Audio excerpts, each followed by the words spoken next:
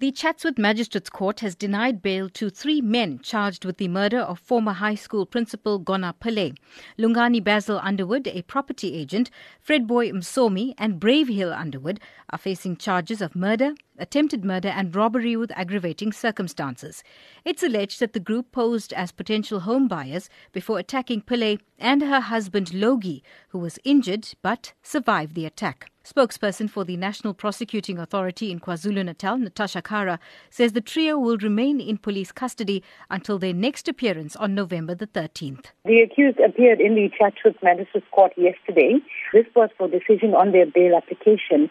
Their bail was refused and they were remanded into custody till the 13th of November.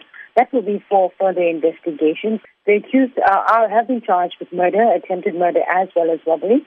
So they will be in the custody of the state till their next court appearance. And that was spokesperson for the National Prosecuting Authority in KwaZulu-Natal, Natasha Kara. Meanwhile, Bayview Community Policing Forum chairperson Bravehill Pillay says this has been welcomed by the Chatsworth community. He says their silent protest outside the court will continue until the end of the trial. The community is very pleased with the outcome of the bail proceedings and that bail was denied. And this is primarily because we have been saying from day one through all of our silent protests and demonstrations that we wanted bail to be denied. So we are quite happy that the NPA has heard our call and heeded our call and denied bail.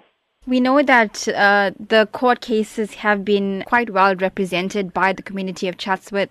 Will this continue even when the trial begins? Indeed, we must continue our community activism and our mobilization, because it's important for us as a community to show strength and also to give voice to Mrs. Pillay. We must be able to continue this, and yes, we will attend all cases during the trial. In terms of the condition of Mr. Pillay then, have community members interacted with him and gone on any visits to see how he's coping?